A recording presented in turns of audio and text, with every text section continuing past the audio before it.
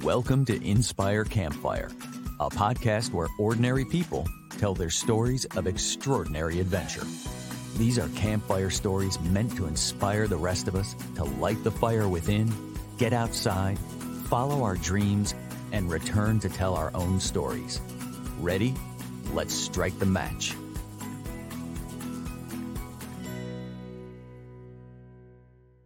Welcome to the show. I'm your host, Scott Wurzbacher, and today we're going to talk about the power of family, the majesty of the wilderness, and those supernatural aids that find a way to show up unexpectedly when we need them most.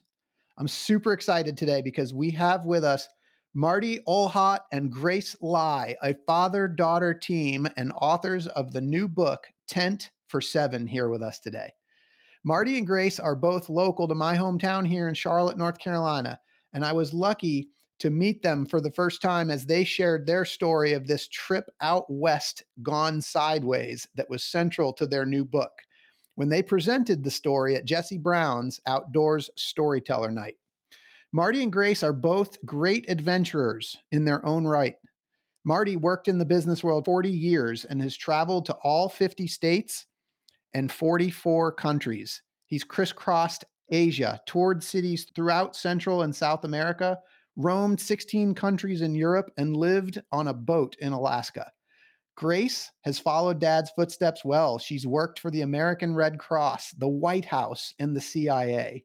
And she's hiked mountains in North Korea, slept under the stars in the Sahara Desert, rode elephants in Thailand, went dog sledding in the Arctic Circle.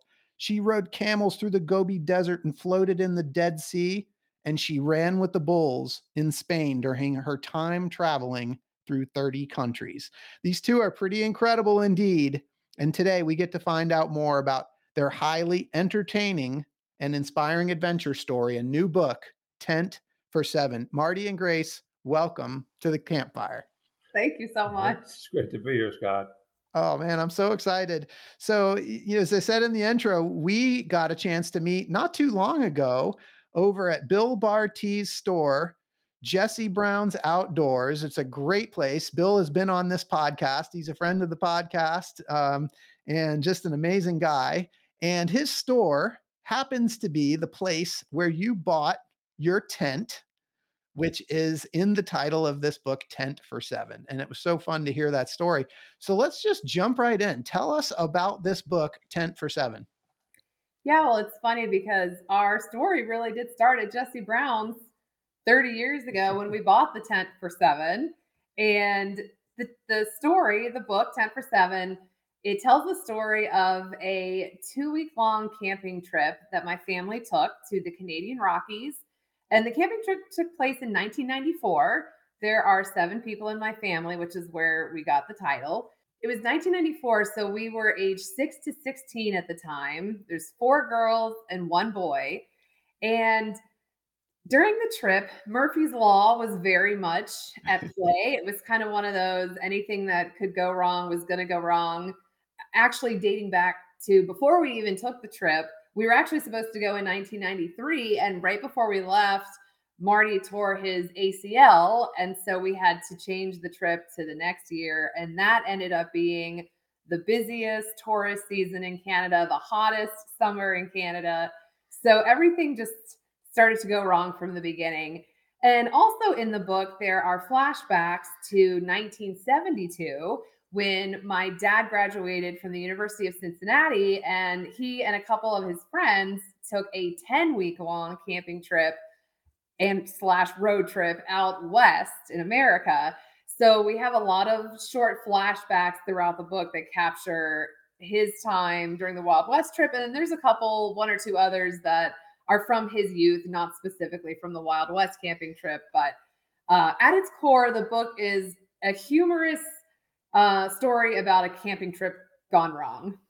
Yes, and I have my copy right here. So for those that are just listening, I've got a copy here of the book Tent for Seven, and I even have a little signature from when okay, you can't see that there, but a little signature from when you guys signed it for me at Jesse Brown's. I have my own autograph copy, which I'm super excited about, and I am a voracious reader. So I plowed through the whole thing before our talk today, and I'm there's some cliffhangers in here, and we're not going to give away the whole story, but I certainly want to hear a little bit more about it. Before we jump into kind of like the overview of what people can expect from this book, you mentioned that it talks about this camping trip out west, but there's some some kind of going back in time and Marty sharing some of his experiences earlier on. So I want to start with that, Marty, if we can. You're a father of five. You spent 40 plus years working in business, and you've traveled all over the world. Before that, you were an adventurer as a young man. And I'm just wondering if you could talk a little bit about some of the places that you've been and sort of where you developed your enthusiasm for the wilderness that ultimately brought us to this trip. I would be happy to, Scott. Um, I've thought about this question a lot because your intro talks about ordinary people, and we certainly qualify as ordinary people. and and I tried to think what got me going here, and it occurred to me that there was an event in my life when I was about 19 years old, which I remember distinctly, but I never really connected it to this issue. But when I was 19, I was in a motorcycle wreck, Hmm. going about 45 or 50 miles an hour into the side of a car that had just turned in front of me. And I survived, and I was fine. I just was in the hospital for a few days, Yeah. getting some repairs. But it was a miracle that I survived a 50-mile-an-hour motorcycle wreck head on. And I can remember when I was sitting in the street after I after I had come to a skidding stop, thinking, I don't believe I'm okay. Yeah. I'm here. And it occurred to me, I'm going, God, I'm 19 years old. I should have been dead, and this should be all over. I need to go do something extraordinary. And that inspired me to check with some cousins that we had in Ireland. I said, can I come over for the rest of the summer? And I mean, I would have never done that in a million years, but I thought I took my $400 out of the bank, Yeah. bought a ticket, and spent the rest of the summer or the next month or so in Ireland working on a farm. And John Brown, the farmer, after a month or so, he said, "Listen, you've been working pretty hard. Let me give you a couple £100 here." And I said, "Well, if you do that, I'm going to go over to. I got an uncle in Germany, and I'll take the ferries over to the mainland." I kind of had a hitchhike. He didn't give me enough money to take an Yeah. airplane. Hitchhiked across France and into Germany down to my uncle's house. Hitchhiked back a few weeks later. Spent a couple more weeks.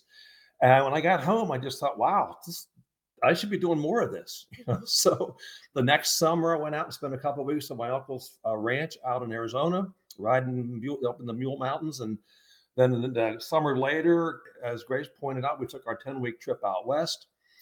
And a couple of years later, we went out and climbed Long's Peak. And then a year later, we went out and climbed in the Tetons, climbed the Grand Teton. And a couple of years later, we went to Mount Whitney. And we didn't make it to Mount Whitney. And Scott, you probably just read that we didn't quite make it to the top, but a snowstorm kept us off. But that's, those adventures just, those extraordinary adventures became just kind of a way of life. And I'm so, I was kidding around. I didn't really want to have that motorcycle wreck, but it Right. really kind of turned me on to getting out and doing stuff. But it's so interesting though, like it seems that for you it took something big to kind of smack you and say, "Hey, life is short." Exactly. I real that absolutely is what happened. I sat there and thought I could be dead. I should be dead, and it should be all over. And I didn't go out and do anything fabulous. And I want to die with $400 in the bank. I want to die with no money in the bank. Well, so and that happened when you were 19? I was 19. Yeah, I Yeah. just bought the motorcycle, and like every kid's got to do, you got to buy the motorcycle and take it apart and have it on the floor. Then you got to put it back together. And I had these big high handlebars on it. I remember thinking when I saw that car, I got to get over these handlebars. Yeah. But that's so interesting though. I mean, 19 is still very young. I mean, that was an early time in life to be able to realize like life is short. And I mean, you've lived a life of adventure since then. It's pretty incredible that you had that experience so early on. I wonder that if you could take us back to, kind of fast forwarding from being 19 and becoming this adventurer, but now we're in 1994 and you're a father and a husband, and you've got it in mind that you want to you want the family to experience this. So I just wonder if you could kind of take us back to that 1994 Marty and what was going through your mind. Well, let me go back a little further than that. In the early mid '80s, we family started expanding, and we had 3 kids, and then 4 kids, and 5 kids. My wife and I are both from pretty big families. My wife's from a family of 7 kids, and my family was 6 kids. And I thought, being from a large family can be a really nice thing and good benefit. A lot of good things can come from having good solidarity and harmony, but it doesn't happen automatically. Uh, Sometimes just the opposite happens. And I thought I really want to. Both my wife and I said, let's do whatever we can to foster unity and harmony amongst our kids. And that was a sort of a theme for a lot of things that we did. And one of the things we thought we would do is let's go camping together. You get pretty close together when you're all camping in one tent. And we did that. So we started camping. We got the tent from Jesse Brown's, and we would go up to the Blue Ridge and to Pisgah Forest. And for 3 or 4 years, we were taking 2 or 3 camping trips a year. And it was going fine. There wasn't anything went wrong on any one of those trips that I can even remember, beyond a leak in the tent or a kid getting poison ivy or something. So in 1990, we decided to go out west. So we took them all out west to Seattle and camped down the coast down to San Francisco. We had a great trip. And 2 years later, we went to Colorado, and we landed in Denver, and we just went all the way around to Aspen and down to Gunnison and back around for a 2-week trip. Had a great time. And then Grace mentioned 93, what we were kind of thinking might be the last trip. We're thinking, we're getting older. Maybe this harmony thing, we might be pushing a little too hard. The girls are getting older, more interested in boys than bears. And we had the ACL. The ACL might have been a warning. That might have been a sign that you're supposed to stop now. But I didn't take the warning. We headed out for one more kind of a grand finale in 94. And that's kind of the background for why we headed out to the Pacific Northwest. And as Grace mentioned, we picked that because, it's kind of isolated up there. It's kind of desolate. Won't be many people there. It'll be nice and cool. When the girls are having to not take showers for long periods of time, you want cool weather. So that's why we went there. And of course, neither one of them happened. Hey everyone, it's Scott here. Did you know that the members of my real estate team, W Realty Group, are listening to their own voices that call to adventure by setting big goals? Some of those goals include planning trips to Bali and the Kingdom of Bhutan, buying investment homes, and running the Chicago Marathon. At W Realty Group, we support and encourage these big goals and want to help turn them into reality. We're currently looking to add new members to the team. If you know a great real estate agent in the Charlotte, North Carolina area that would benefit from being part of our team, please send a text, an email, or give me a call. And know that when you support W Realty Group, you're also supporting this podcast. Thanks for listening. I have to tell you, it really connected with me because this particular trip happened. We say out west, but particular trip happened in the British Canadian Rockies, in Banff National Park, Jasper National Park, in that general area.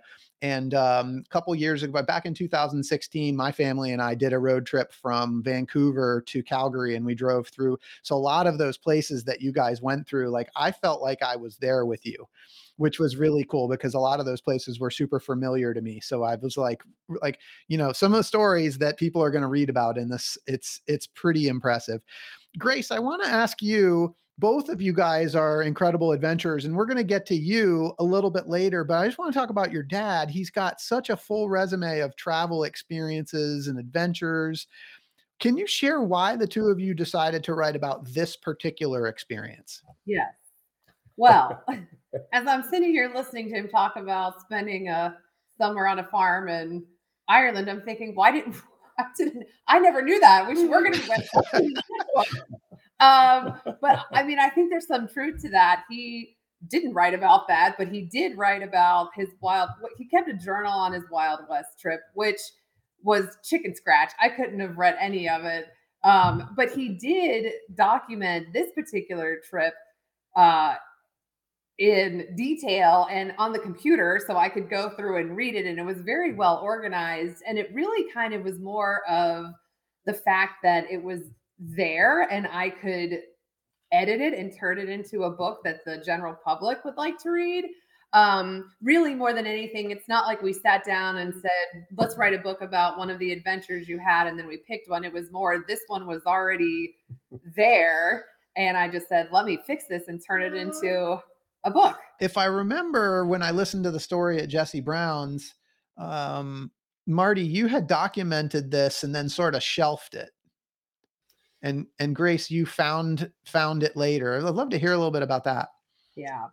Well, the shelving, I just when the trip was over, and we'll talk a little more about it, I think. But a lot of things had gone wrong, and some of them were non-trivial, to the point where when we got home, everybody was in various stages of needing physical therapy or trauma therapy, and it lasted for a while. And I was among the trauma therapy group, and I found myself pretty much laying awake at night,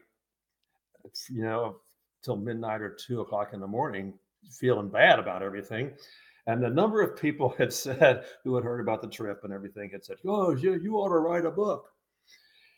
Not meaning I should really write a book, but but one night I'm laying there going, maybe I should write all this down. Maybe that'll be therapeutic, like when you write the love letter and say, I need to break up with you, and whatever. Yes. So I started writing it down.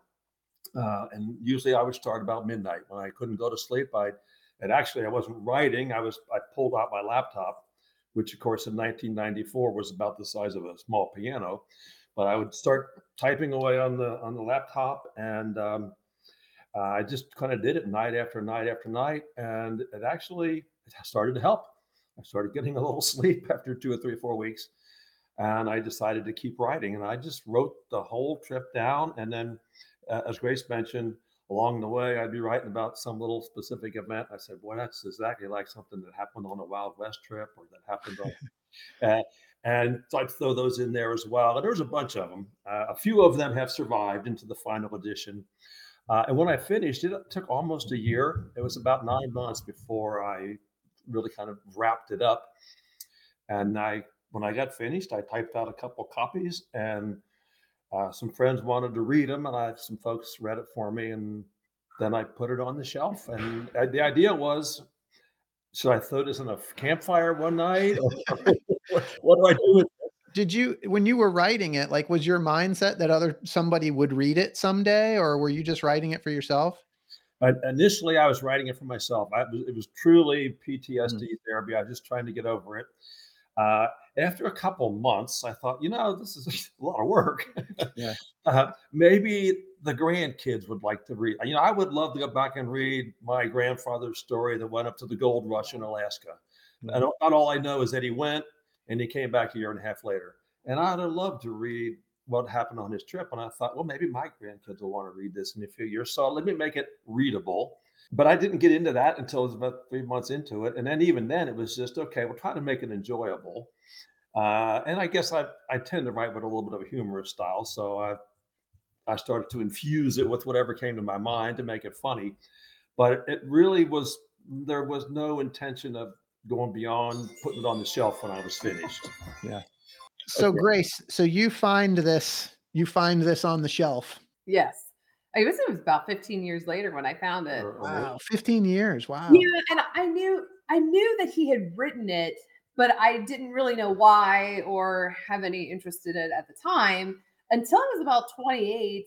And then I thought, I should read it. It sounds like it might be kind of entertaining. So I read it, and I just thought it was really entertaining and really funny.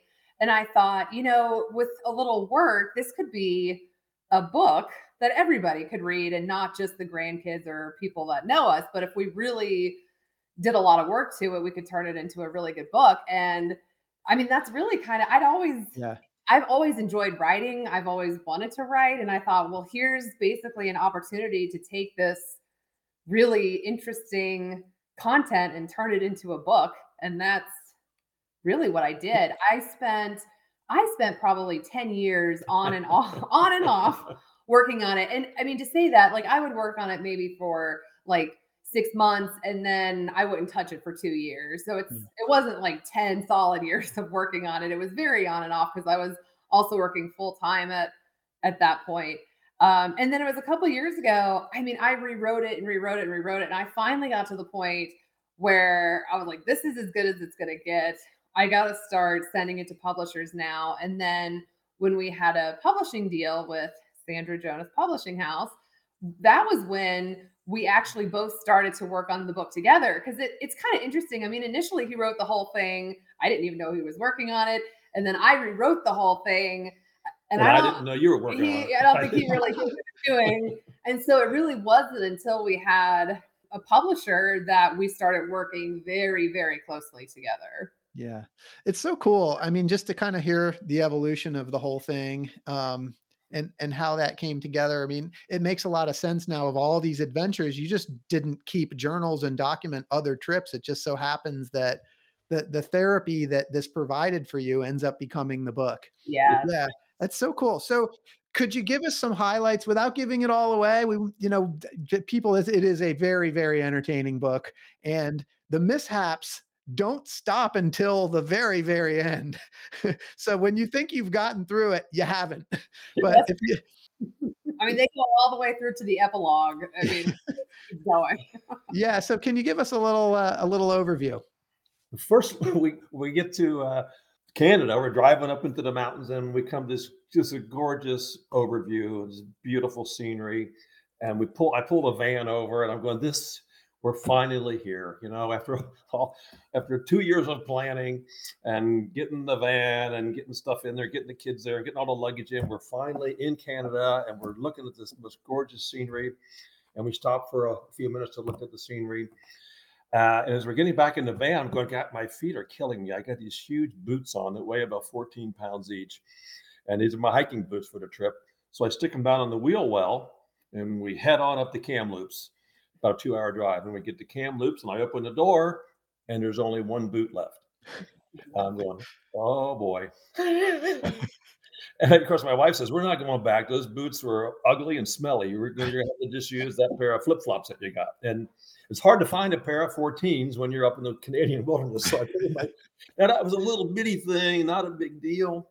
But then things escalated. And I will just sort of fast forward. We had an issue in near Banff and at Emerald Lake. And my wife got pretty hurt there.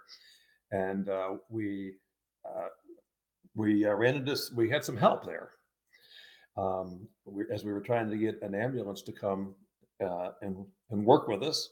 As I had run off to make that happen. When I came back, there was a couple that had come from out of nowhere, didn't really speak English. And as I'm going, what the heck are these people doing here with my wife? And the guy looks up and he goes, doctor, I'm doctor. And I'm going, you gotta be, what? Yeah. You're in the middle of nowhere, and there's nobody around hardly. Yeah. And my poor wife's just barely conscious, but she goes, she's a nurse, and she's an ICU nurse, so she's familiar with this stuff from the other position, not. But she's going, I think he knows what he's doing. And the guy's wife was a doctor. I assume it was his wife. I never really knew. Yeah. And they got us through until the ambulance got there with help keep us together, which we really needed the help at that point in time. So as the ambulance is getting ready to pull off, I'm going, I got to just go hug these people and thank them. And they're gone. They're gone. I can't, there's gone. There's nowhere around. And it's a big, wide open place. So that was kind of the first big thing that went wrong. Yeah. Well, then there were several more little things that go wrong. I mean, my mom was in such bad shape that they wanted to take her to the closest medical facility, which was small. And when we got there, they said, we can't help her here. We don't have the right equipment. You're going to have to take her to a much bigger facility, which was about an hour away. And so of course we get there, and as I had said, like all of Canada was booked. So even the hospital was full. And so she ended up with a roommate. And I guess we really don't have roommates here in America, I feel like, in the hospitals, but it turned out to be a blessing in disguise. She ended up staying in the hospital for 3 days and 2 nights and had to have emergency surgery. And we kind of didn't really have anywhere to go after that. You don't really want to have major surgery and then go back to sleeping in a tent. But we didn't really have any options. So the roommate turned out to be this blessing in disguise. And really, she and her whole family opened their house to us. And I think that is one of my favorite parts of the story, because I think when I think of the Canadian Rockies and that area of Canada, to me, it's one of the most beautiful places I've ever been. I just think it's spectacularly gorgeous. But I think this family's act of kindness, to me, is just as beautiful as any of the scenery up there. It kind of makes you wonder how far you would go to help somebody, and really complete strangers. They didn't know us. I mean, they met us for 3 days. So we had this experience with them. And then we kind of headed back out into the wilderness again. And for a while, things were going okay for the most part. And, until the last day, then my brother has an incident. And again, it was one of those situations where he had this incident and we didn't know what to do. We didn't know where to take him. And we're walking back up from this river up to where we had parked. And this man shows up out of nowhere and says, "Oh, can I help you? What has he done? Can I help you?" And it turned out to be the exact person that we needed to offer assistance. And that happened like 2 or 3 times on the trip. Just, we would be having a crisis, like a significant crisis, and the exact person that we needed would just show up out of nowhere and then they would help us, and then they would be gone. They would just completely disappear. And so it just makes you wonder about coincidence or fate or divine intervention, because it happened so many times that it seemed like more than just coincidence by the end of the trip. Yeah, it's really pretty incredible as you read. One of the testimonials that you have on the back of the book says, "Clark Griswold, move over for Marty Ohlhaut and Grace Lai. Tent for Seven is full of mishaps." And it's funny, it's very entertaining, but there's some very serious moments in there. And and then there's these so-called supernatural aids that just sort of show up along the way. And so I'd love to just talk about that a little bit. What do you think was going on there? I mean, you did, and let me back up to, you guys were, as you were when I first heard the story at Jesse Brown's, somewhat vague about what happens. You get to find out when you buy the book and you read the whole story, right? So Yeah. everybody should get a copy of Tent for Seven. It is a great book, and you can find out what happened and all of these details. But in this story, you have these people that just appear. I mean, in the middle of nowhere. Yeah. Well, I guess the couple that helped us at the park was the first real significant time. And it's kind of like you go, wow, well, that's just an incredible coincidence. I can't believe that happened. And then you kind of thank you and you move on. And then when it happens the next time, you're kind of going, wow, that's really weird. That's like twice. And then the third time. And that's when you start going, okay, I tell you what, why don't next time you intervene before we have an emergency, and then we won't need anybody to come and save us. But that didn't work. We still had 2 or 3 more. So, it certainly makes you, give you a little faith that maybe there is some providence out there keeping an eye on us. What I thought was interesting too is that in several of the situations, these people were gone as quickly as they appeared. Yeah. That to me is the fascinating part, and the part that I don't quite understand, because where are you go like where are you going? Like the couple at Emerald Lake, I mean, we'd all come that morning to go on a canoe ride, and so they must have come for some reason. And it just, to me, it doesn't make sense. After they'd helped us, wouldn't they stay there to do whatever it was they had come to do at the lake? But they were just gone. It was early in the morning, so it wasn't like they had we're finished and we're leaving. Yeah, we were the first canoe ride out. So it's I don't understand. And I will tell you, so we've done some, speaking engagements, and every time we do, there'll be several people who come up to us afterwards and say, "Oh, let me tell you about a time when me or somebody I knew was having a crisis, and somebody appeared out of nowhere, and they offered assistance, and then they disappeared." And it was like that was the theme, and all of these stories had in common: somebody would show up out of nowhere, and then immediately after they had lent assistance, they disappeared. And they were kind of like, and you can't explain it. And it's like, that's of all the things I've enjoyed writing this book, I really have enjoyed just hearing people come up to me afterwards and tell me their stories about divine intervention or whatever you want to call it, somebody showing up and then disappearing. It's fascinating to me. And just as a testimonial to the veracity of all this, I wrote this down as a PTSD. I wasn't writing it to make it a Clark Griswold thriller. I was just writing it down what happened. So, I mean, everything in there is really what happened. Well, it's really interesting. Like, one of the things we talk about a lot on this podcast is Joseph Campbell and this concept that he created called the hero's journey. And as you learn about the hero's journey, it just talks about this sort of common experience that people go through during life. But one of the things is that, like, once you have the courage to step into your adventure, oftentimes after you've said yes, there is a supernatural aid that shows up to help along the way. And I just think it's so interesting. Yeah. It certainly feels like that. I certainly felt like it. And I think we might have just had a supernatural aid show up just there. Sort of an angel, but not always. Grace's son is our supernatural aid stepping in to say hello. So, guys, I mean, is there any learning that you've taken away from this idea that, you went on this trip, you've had several experiences where something traumatic happened, but that somebody showed up? I mean, is this just coincidence? Is there a learning in this? I feel like I'm still undecided, because part of me does feel like, all right, what are the chances that somebody would show up all these times? But then I think, well, maybe just if there is such a thing as divine intervention, why did any of that bad stuff have to happen in the first place for all these people to show up at the right time? So it just makes me wonder and think, and I cannot come to a conclusion on it.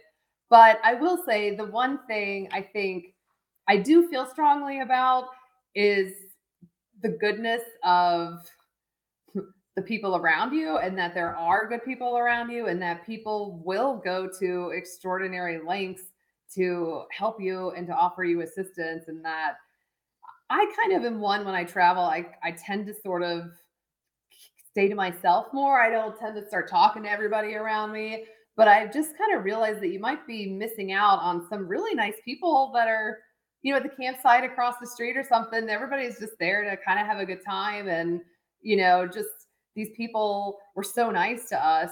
So it's made me sort of rethink how people treat each other, and maybe to kind of, repay the kindness that we were shown on that trip.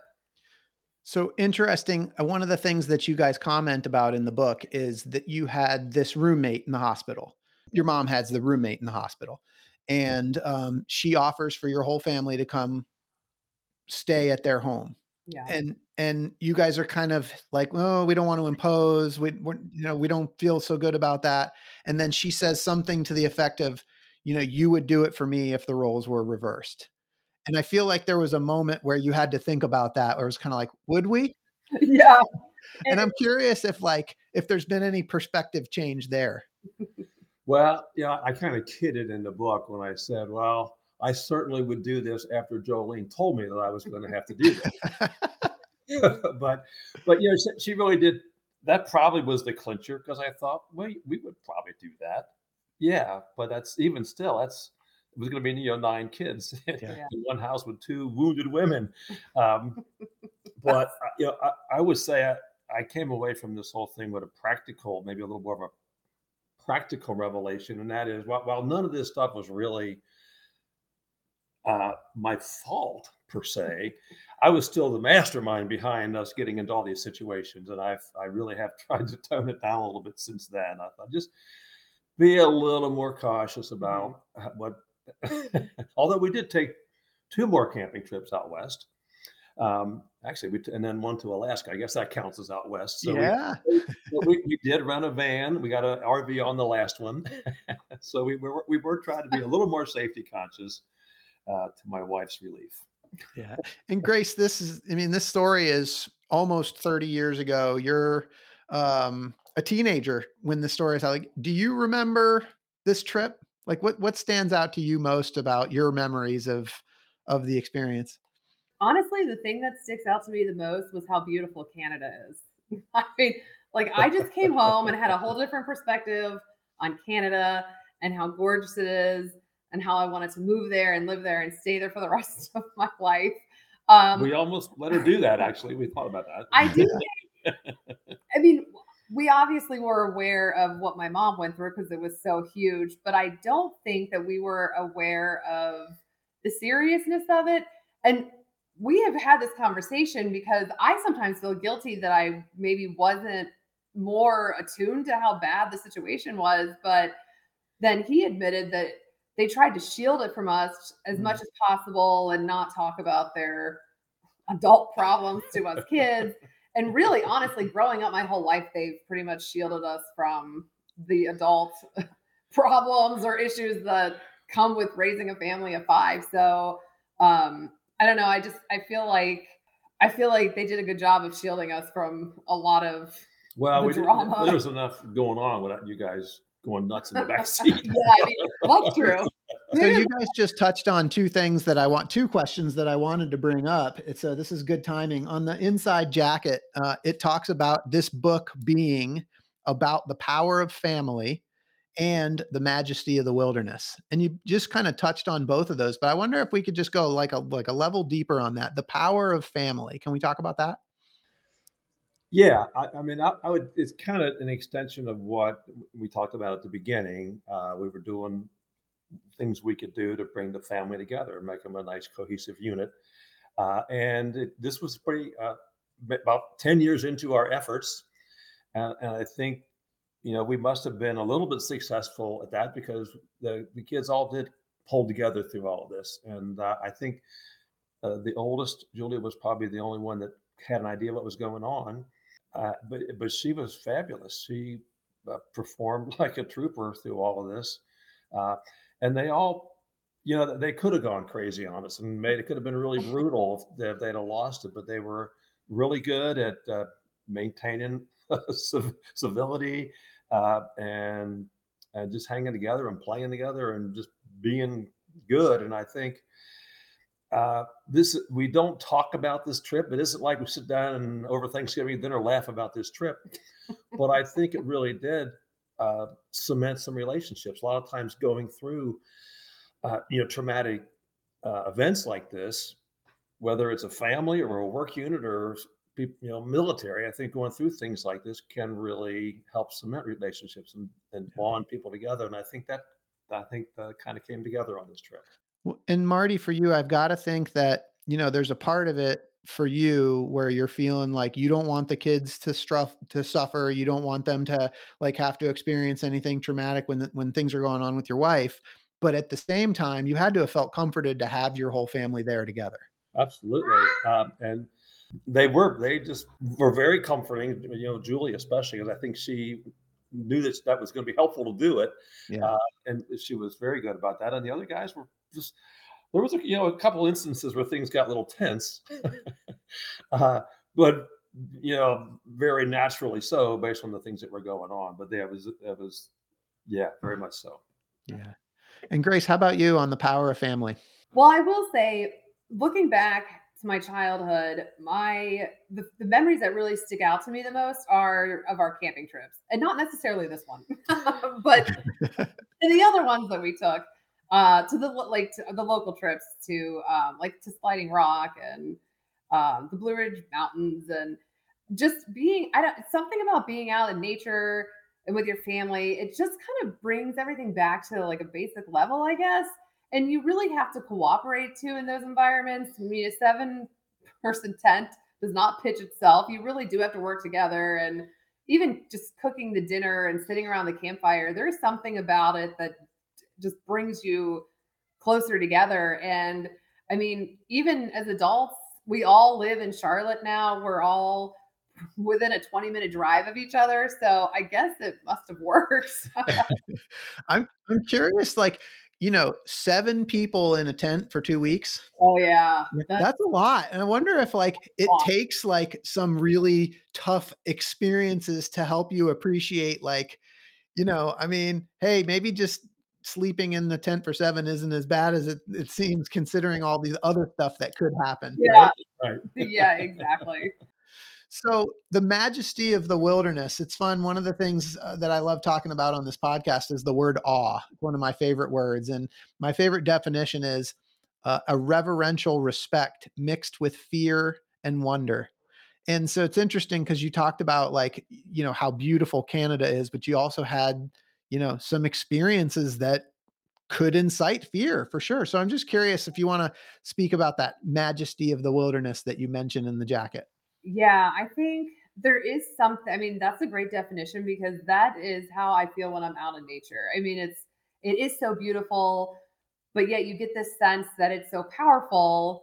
You could get hurt, but it's there. I think in a way it's therapeutic to be out there. I know, like, just going to waterfalls and sitting at the base of a waterfall has scientifically proven to be healthy for you.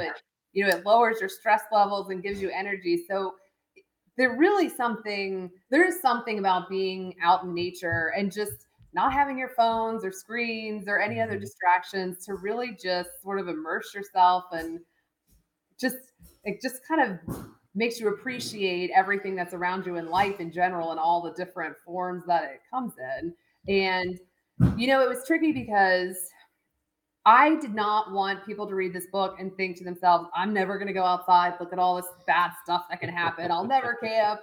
And I mean, that's like the opposite of what I want to happen. So I tried to balance out, telling the story of what happened to us, but also describing nature in such a way that people would be inspired to go out in it, even if, despite the things that could happen. Because I mean, the reality is bad things happen all the time, everywhere. No matter what you do, there's risk. So, you know, yes, there are risks, and a lot of the stuff that happened we couldn't control. But I don't want people to ever think I'm going to stay inside instead of going out and having an adventure. Yeah. Well, to that point, and we've already talked about this, but there's kind of two things to that. Like, first of all, if people visit either of your websites, they can find out more about all the extensive adventures that you guys have done. I mean, there have been so many. You have to expect that with that much adventure, at some point you're going to have a trip where some things are going to go wrong. But the second point is, in this particular trip, what you found out that was that when things go wrong, the help you need shows up. Yeah, Mhm. yeah, that's true. And that's pretty cool. Guys, so kind of back to family real quick. Like, what was it like as a father-daughter to write a book together? It's funny because I wish that we had some dramatic story to tell about an incident where we got into this huge thing, but it really was very cordial the whole time. Our writing styles, I think, are very similar. So sometimes he would try to take credit for my writing, and then it would get ugly. Depends on the, how good it the was. funny Yeah. stuff, the funny stuff. But I mean, you would say, I would write something and then you would make some comment about how you wrote it. I was like, no, I wrote that. I mean, so our writing No. styles are so similar that sometimes you can't tell who wrote what. But I would work on like a chunk, maybe several chapters, and then I would send it to my dad, and he would go through if he liked my changes, or maybe he'd make changes to my changes, and then we'd go back and forth. So, I mean, There wasn't much drama. no, there wasn't much drama, and we really worked on it, all of it together. Like there wasn't one part that I did and one part that he did. I mean, we really worked on the whole Well, it thing. kind of was. I did the first original manuscript in one Yeah. year, and then you worked on it for the next 20 years, and then And we have to give credit here to Sandra too, because Our publisher. she was she worked with us Mm-hmm. more from a literary appropriateness standpoint to make sure we had the right character development and Right. the right scene development and Mm-hmm. theme development. So she was a big help with that. And then when we did have disagreements, the good news was we had 3 people. So we got down to where, let's just You save got a some. tiebreaker. Take We a had a vote. tiebreaker. That's awesome. So I want to pivot a little bit. Marty, we talked a little bit about your inspiration and your adventures as a young man. Grace, I want to talk. So as you kind of get a sense through the discussion that we've had, you're 14, I think, during this trip.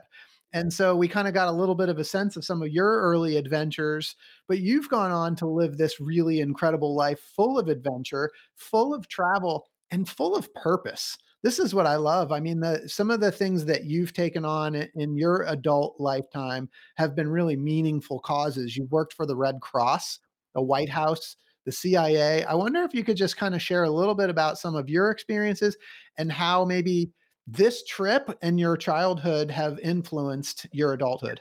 Yeah, well, it's kind of interesting because I did all of my traveling and working for the Red Cross and the White House, not the CIA at that point yet, but I had done all that before I had read like my dad's manuscript or realized that he was this adventurer and climbed all these mountains and done all this stuff. So when I finally did read the book, it was kind of like an aha moment. Oh, this is where my Yeah. adventure spirit comes from. Because I feel like the stuff I've done goes a little beyond the norm. Yeah. And so I was always kind of like, where did this come from? Because my mom is very cautious being a nurse. She was not the one doing all this crazy stuff. It was my dad, but I didn't realize that until after I had done a lot of my crazy stuff.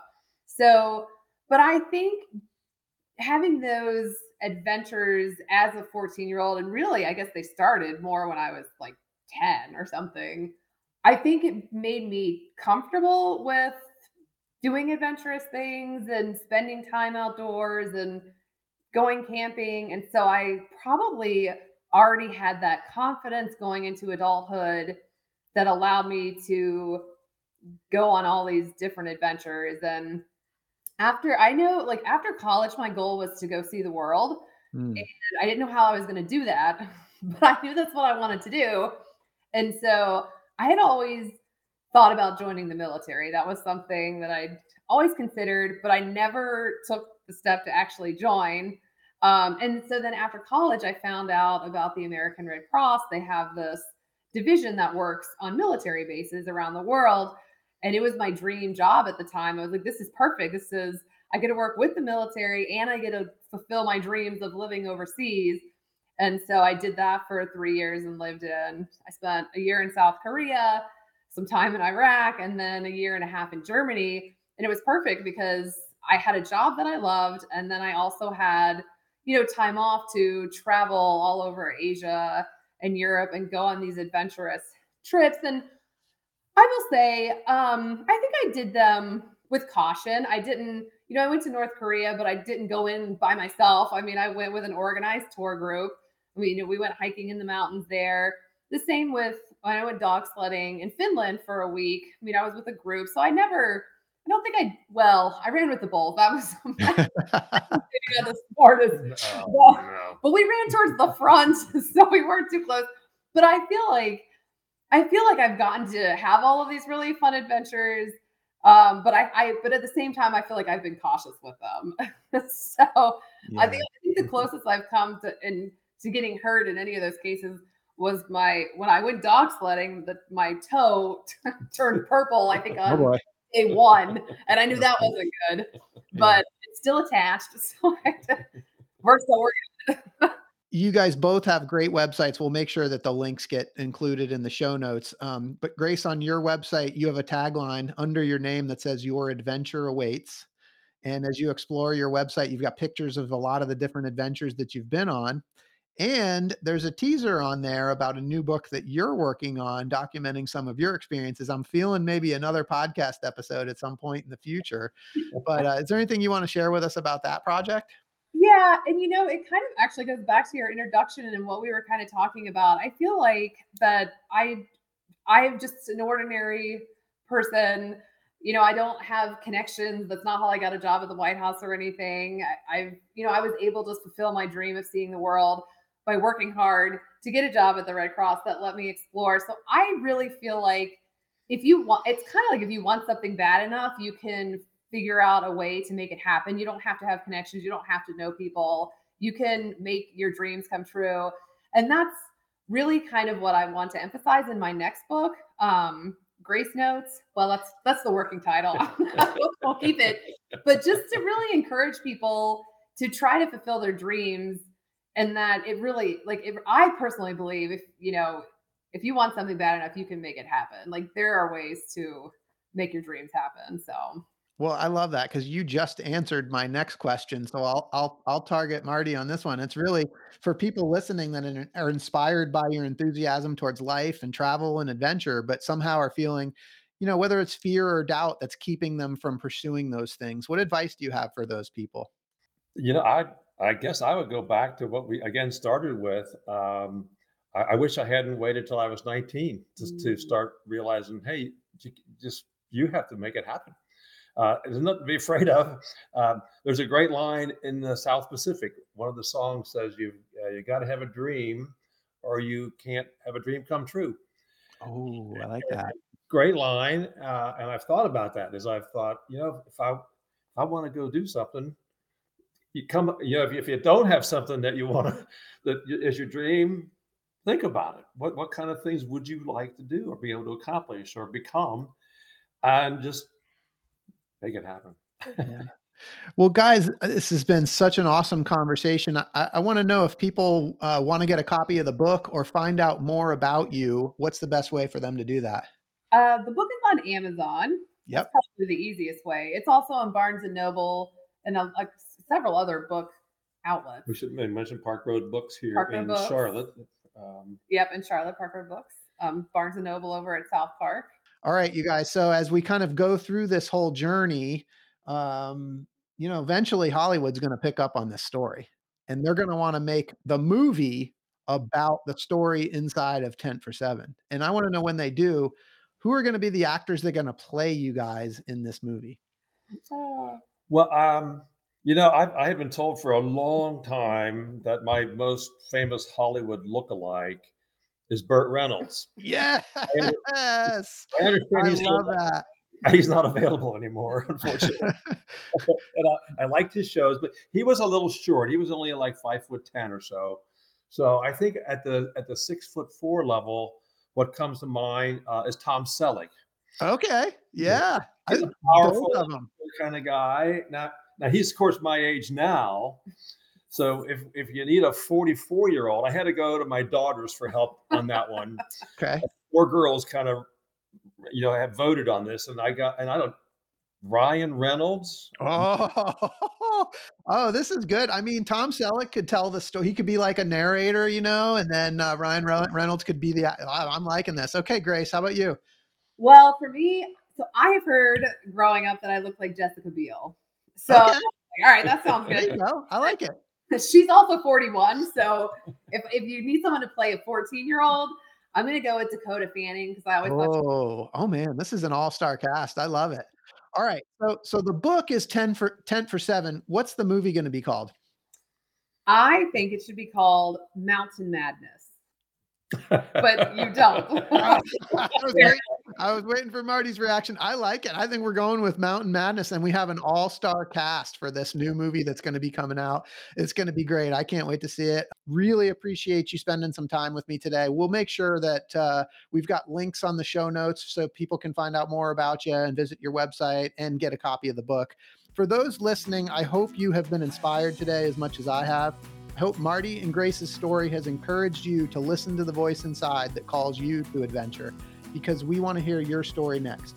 If you have a story to tell or just need a nudge to create one, please send me an email. We'd also appreciate it if you'd help us spread the word by leaving a review and sharing or tagging Inspire Campfire in your social media. And until next time, I want to encourage you to get outside. Thanks for listening. Marty, Grace, thank you guys so much for being here today. Thank you for having us. Our pleasure. I loved it. Thank you.